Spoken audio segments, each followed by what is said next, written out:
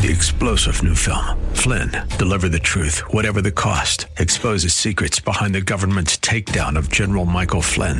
Flynn knew what the intel world had been up to. He ordered the first audit of the use of contractors. This set off alarm bells. He told the truth. He was the most dangerous person for Donald Trump to hire. They had to get rid of Flynn. Flynn, deliver the truth, whatever the cost. Available now. Watch it today. Go to salemnow.com. salemnow.com.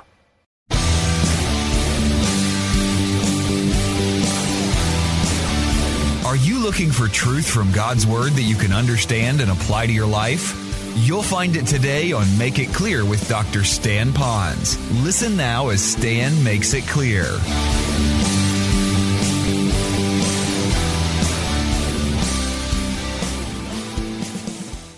You need to know some background so you understand what is going on. At this particular time was the Passover, so Jerusalem was teeming with Jews that would come from all over Israel for this Passover time.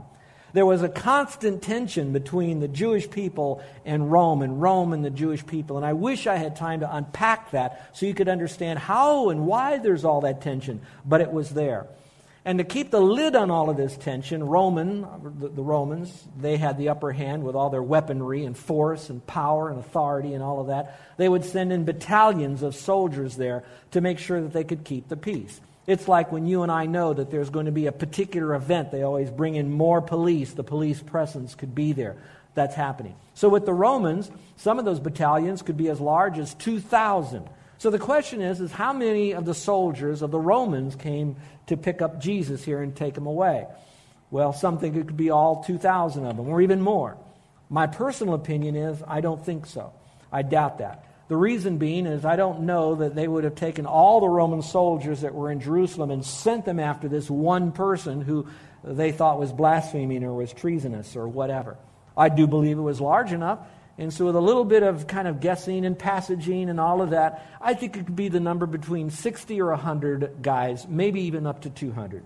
Now to you that may not mean a lot, but I want you to think for just a moment the reality of it. The reality of it is 200 well-seasoned killing machines were going after one guy who didn't carry a weapon, who preached peace, who was the light of the world, who didn't rabble-rouse personally anyone, is there with just a bunch of fishermen and a few other little guys, and there they are sending this army of guys. But it didn't just say that. Look in the passage. Besides these guys coming to take Jesus away, it also says here, there was also officers from the chief priests and the Pharisees. We will call that now the temple police. So you have the civil soldiers, and then you have the religious police that are representing those two groups. So now you see both entities coming for Jesus. Now back to the passage. It says here, when they came to them, it says they came with lanterns and torches and weapons. Now in other passages, the weapons were swords and they were clubs. Now, I thought this was quite interesting as well, because while they're coming after Jesus, they still didn't know exactly what he looked like. We also know that it was at night, and in their minds, they probably thought that this guy was going to cause trouble. So they brought their weaponry in case Jesus would rise up against them. Even then, I think that's odd, again, against that size of crowd that's well-trained. But they also brought their lanterns so that in case this Jesus decided to run and to flee and maybe to hide in the bushes, they might be able to see him. But a little side note would be that Passover is usually on a full moon, and they really didn't need to see that either. The other interesting fact is Jesus already said that he is our peace. Paul refers to him as that. We also know that Jesus said, I am the light of the world. So he is the peace, so they didn't need weaponry. And he's the light of the world, so technically they really didn't need to bring all those lanterns. And when you see the passage, you're going to see what Jesus did that is very odd for someone to respond in such a way as he did when people are coming against them, especially when you don't deserve it. So this is all going on. Now, what's not said in this passage is what's happening with Judas. Well, we know a lot about the background, but I would like you to know that John does not give Judas a great deal of press. He kind of gives Judas a little comment to let us know that Judas is still there. He's observing all of this, so you know that he's not left out of the story, but not a lot of press. What is interesting is that Judas is now leading these guys. So he got these soldiers policemen, and he's bringing them now to Jesus. So he's kind of leading them. He's kind of showing them which way it is. But now he has to point out which of these 11 guys would be Jesus. And what does he do? Well, we know another passage. He kissed Jesus. Now, the Oriental custom is you would kiss someone on their feet. You might kiss them on their garment. Certainly you could kiss them on their hand. But if you were intimate as a friend, you would kiss them on the cheeks or maybe even on the lips. And again, this is fulfilled prophecy for those of you that are outside the faith and you're wondering, is this just another story? Jesus continually fulfills and allows to be fulfilled things that were said, like his own familiar friend Judas, who turns on him from the book of Psalms when Judas then kisses him on the lips. And you know what's so interesting is that Jesus is knowing all of this ahead of time of what's going on. Well, let's go back here. So it says here that these guys came up, the behind the scene, Judas is kissing him. Verse 4 says, so Jesus, knowing all the things that were coming upon him, and then it talks about what he does. If you do not have that phrase underlined in your Bible, may I suggest that you do that? This again is showing to you and to me the omniscience of God. This is showing to you and to me that he knows all things, the end from the beginning. In fact, we know in Scripture that he knew man would fall before man would fall, and he had the plan of salvation already in place, and it would begin to be in motion from the time man fell all the way to this very moment right here. He knew all things ahead of time. Well, we've been giving you a lot of history about who Jesus is, and I hope you could really respect that he's not just a man or a beginner of some religion, but that he is God himself. But I want you to know this, he also knows all the beginnings of your life and all the endings of your life. He knows everything about your life.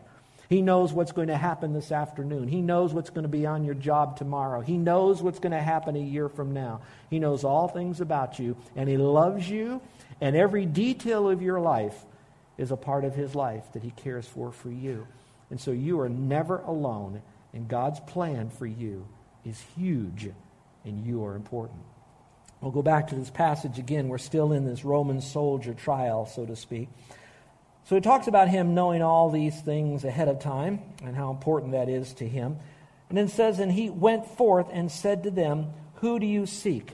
I like that phrase, he went forth. Generally, when someone is coming at you, you're going to kind of step back. He didn't do that. He stepped forward into this. Again, that goes back to what I said at the beginning of the message, and that is that he gave his life. He stood in front of the other guys that were with him. He went to the action. I like to think that the Lord also goes before you and me when we have to face action in our life. But let's go back here a little bit to the passage. So he went forth to them, and he begins to speak with them. And he says, whom do you seek? And they answered him, Jesus the Nazarene. He said to them, I am he. Now, I don't know what translation of the Bible that you have, but the one I have, it has the word he in italics. I am he. Now, they did a good job because they capitalized the he because that's who he is. He's God. But if you're following along in a Greek New Testament, you're not going to find the word he there. All you're going to find is the phrase, I am, period. That's it. Now, that fits with all that he's been teaching ahead of time that we've already studied in John. I am, I am, I am, I am, without the he. I am the great I am. That's referring again to his Godhead. Notice the response of what happened after that occurred. It said here, I am, and Judas also, who was betraying him, was standing with him. We already covered that. So when he said to them, I am, again, they drew back and fell to the ground. Amazing, isn't it? All those soldiers, all he had to say was who he was.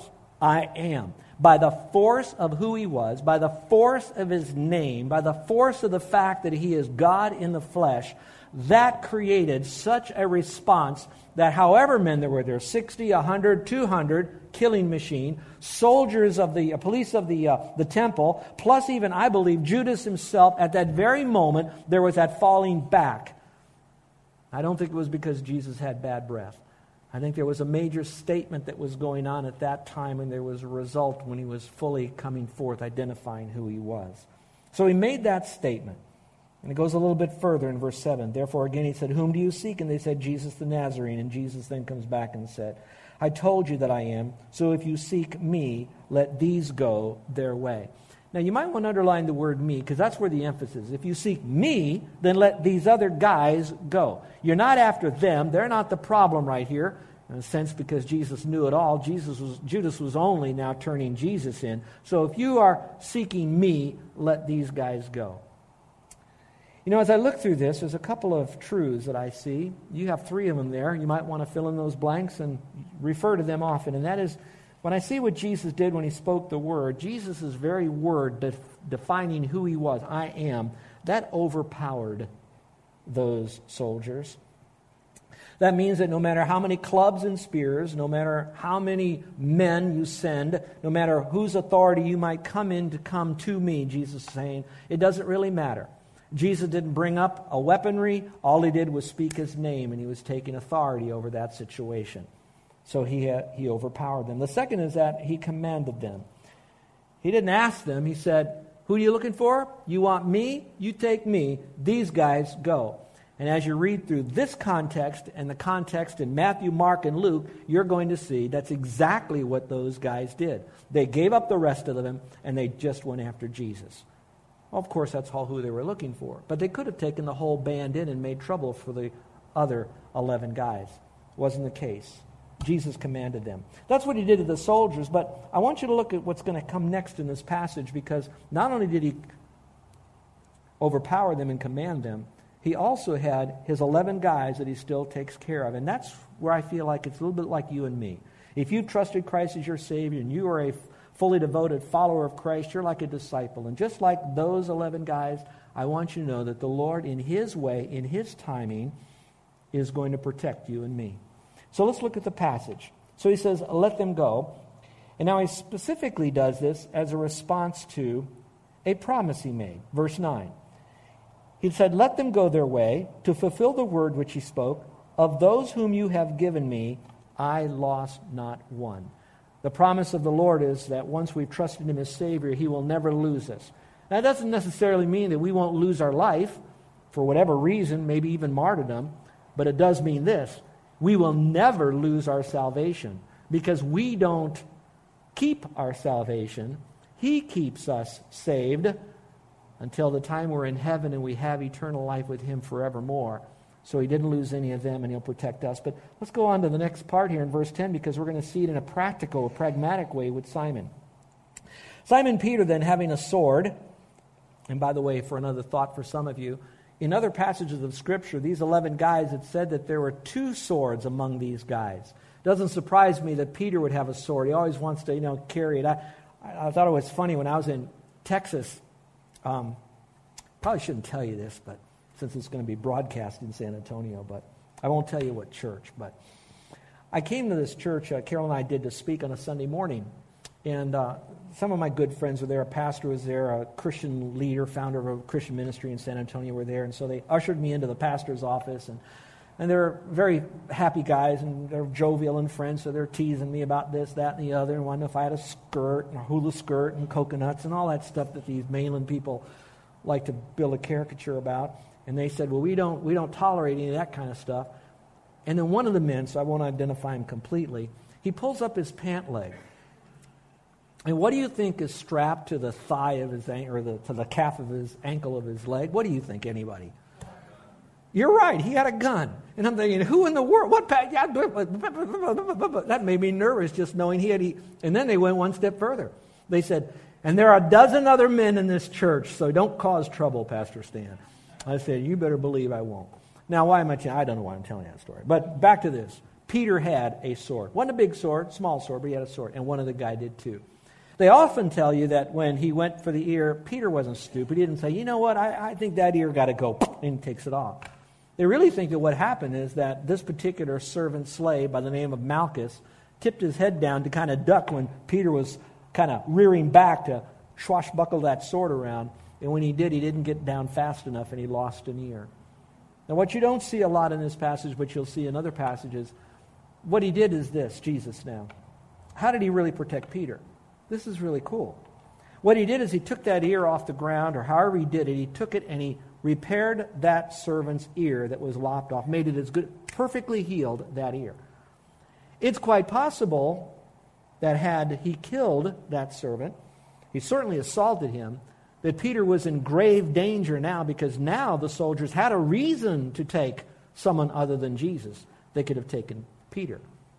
But Jesus, in such a kind way, diffused the situation immediately, took care of the ear. But here's something else. Not only did he fix a problem, and maybe this is something for us parents to remember, he still gave a little bit of a rebuke to Peter. Look at the rest of the verse. It says this. He cut off his right ear. The slave's name was Malchus, telling me that John was an eyewitness to this. So Jesus said to Peter, put the sword into the sheath. We're not taking off anybody else's ears today. The cup which the Father has given me, shall I not drink it? Meaning this, do not stop what God's sovereign plan has set in motion before the foundation of the world. Do not stop God's plan, no matter what, because this is what I am to do. That is huge to me. There's a lot of lessons in that. I do think that we ought to go public with our faith. I think we ought to let our voice be heard, whether it's in a voting machine or at times when we want to make known in special assemblies and court system. But I think it's very wise for us to realize that God's plan is still God's plan, and He has sovereignly set in motion what He sets in motion. And to realize that perhaps the most effective way to reach people for Christ is to let them know about Jesus Christ in love. That some of this stuff that goes on, Jesus says, you don't need to take up a sword in my defense. I can defend myself, and I will defend the way of righteousness. Well, let's go back again, because we see what's happening here.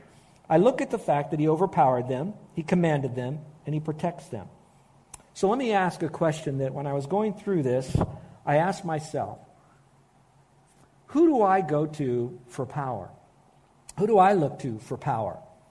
Since Jesus is all-powerful, I need to go to Him. But how many times I try to do things in the flesh myself? I try to solve my own problems, and I really don't go to Him for the strength that I need to have, or to get my prayers answered the way I need to have them answered.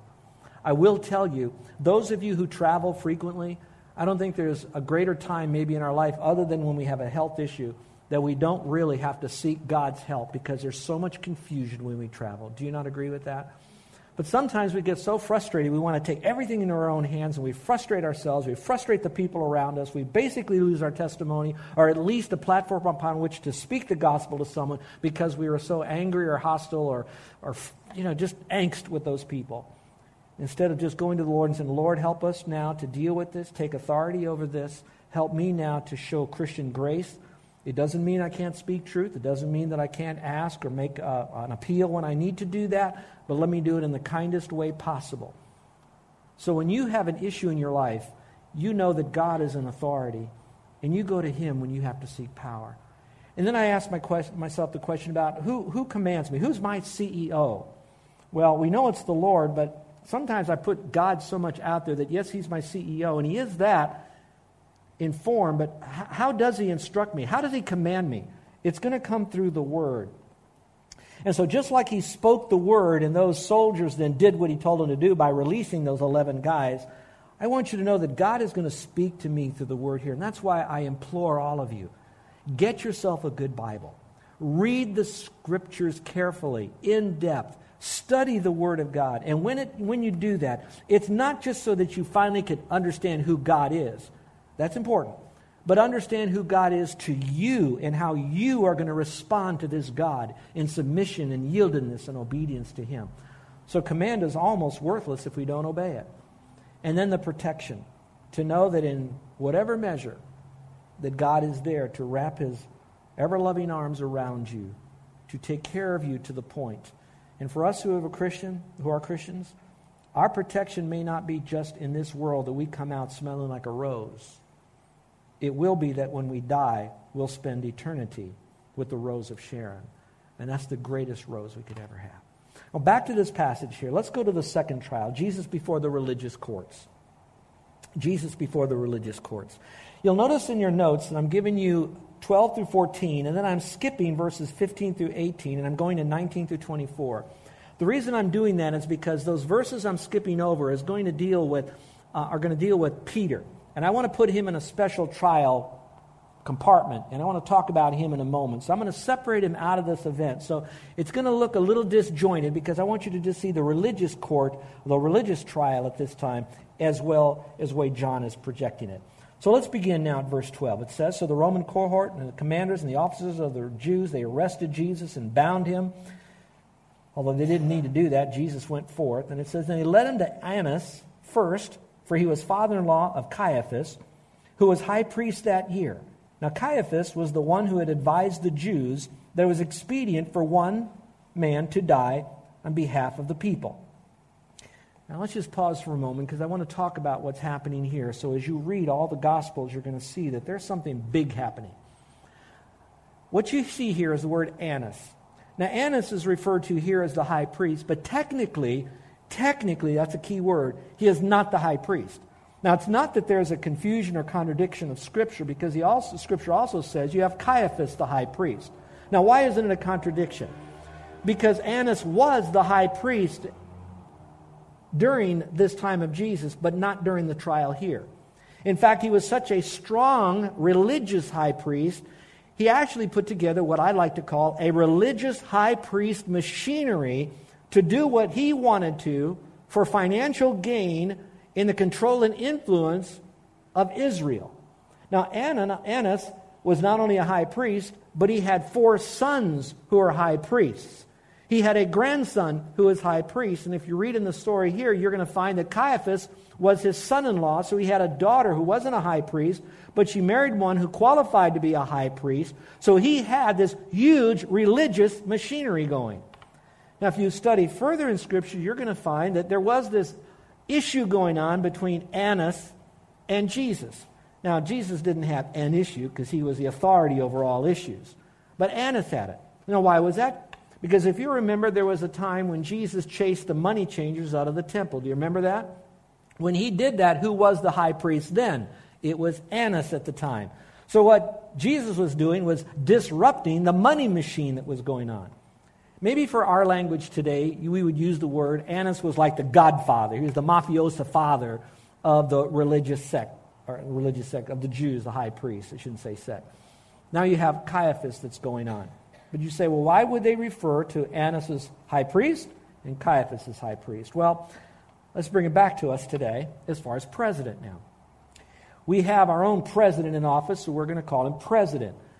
But the presidents who are not in office any longer, if you see them on talk shows, usually the interviewer will still refer to our president, who is now retired from his role of presidency, as president. In a sense, that's what's happening here with Annas. Now, the interesting thing is, as we get into this trial, it begins to show you a trial that was not fair. It starts right out with Annas himself doing the questioning. So let's look at the passage again. So Annas gets involved in this because they bring him to Annas. Probably they did that because he was the figurehead of the statesman of the high priest, and that's why they brought Jesus to him first. So they starting out here by saying what's going on, and we're going to pick it up at verse. Let's pick it up at verse 19. It says, the high priest then questioned Jesus, that's still referring to Annas, about his disciples and about his teaching. And Jesus answered him, I have spoken openly to the world. I always taught in synagogues and in the temple, where all the Jews come together, and I spoke nothing in secret. So there's nothing that hasn't already been heard by others, meaning the fact you should be bringing other witnesses here because you need to question them legally before you question me. Why do you question me? Question those who have heard what I spoke to them. They know what I said. When he had said this, one of the officers standing nearby struck Jesus, saying, Is that the way you answer the high priest? And Jesus answered him. Now let me pause for a moment. Parentheses. Do you know the verse that says that when you're struck on one cheek, you should turn the other cheek? Remember how they talk about that?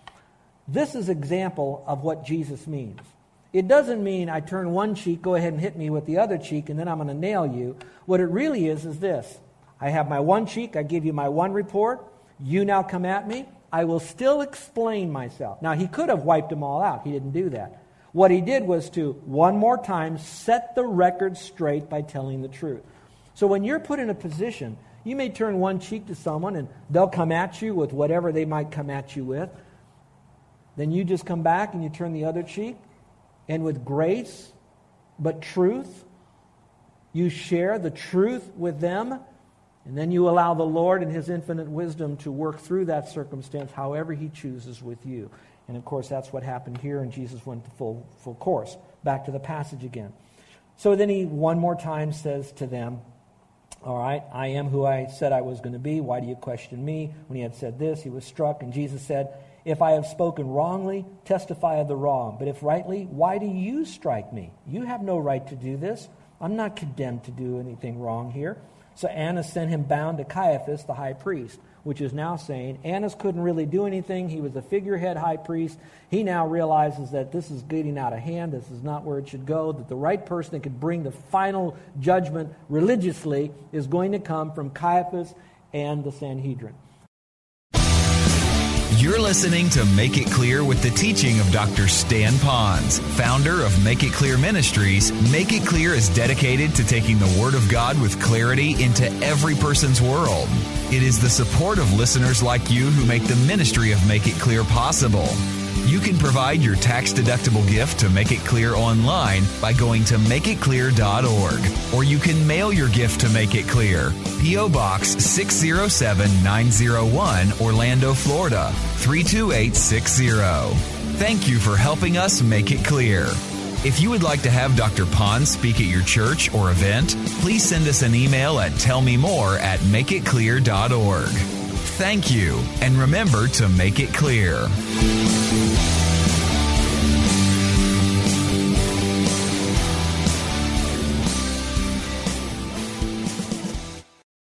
Three-star General Michael J. Flynn, head of the Pentagon Intelligence Agency, knew all the government's dirty secrets. He was one of the most respected generals in the military. Flynn knew what the intel world had been up to. He understood its funding. He ordered the first audit of the use of contractors. This set off alarm bells. The explosive new documentary, Flynn, Deliver the Truth, Whatever the Cost, uncovers the facts behind this scandal. Flynn told the truth. He was the most dangerous person for Donald Trump to hire. I find out the worst enemy that I'm going to face in my life is right here in America. They took my assessment and they wanted me to change it. And I was like, I'm not changing it. They had to get rid of Flynn. With in-depth interviews, archival footage, and never-before-seen personal records of the man behind the headlines. I just felt like I was drowning. Flynn, Deliver the Truth, Whatever the Cost. Available now. Watch it today. Go to salemnow.com. salemnow.com.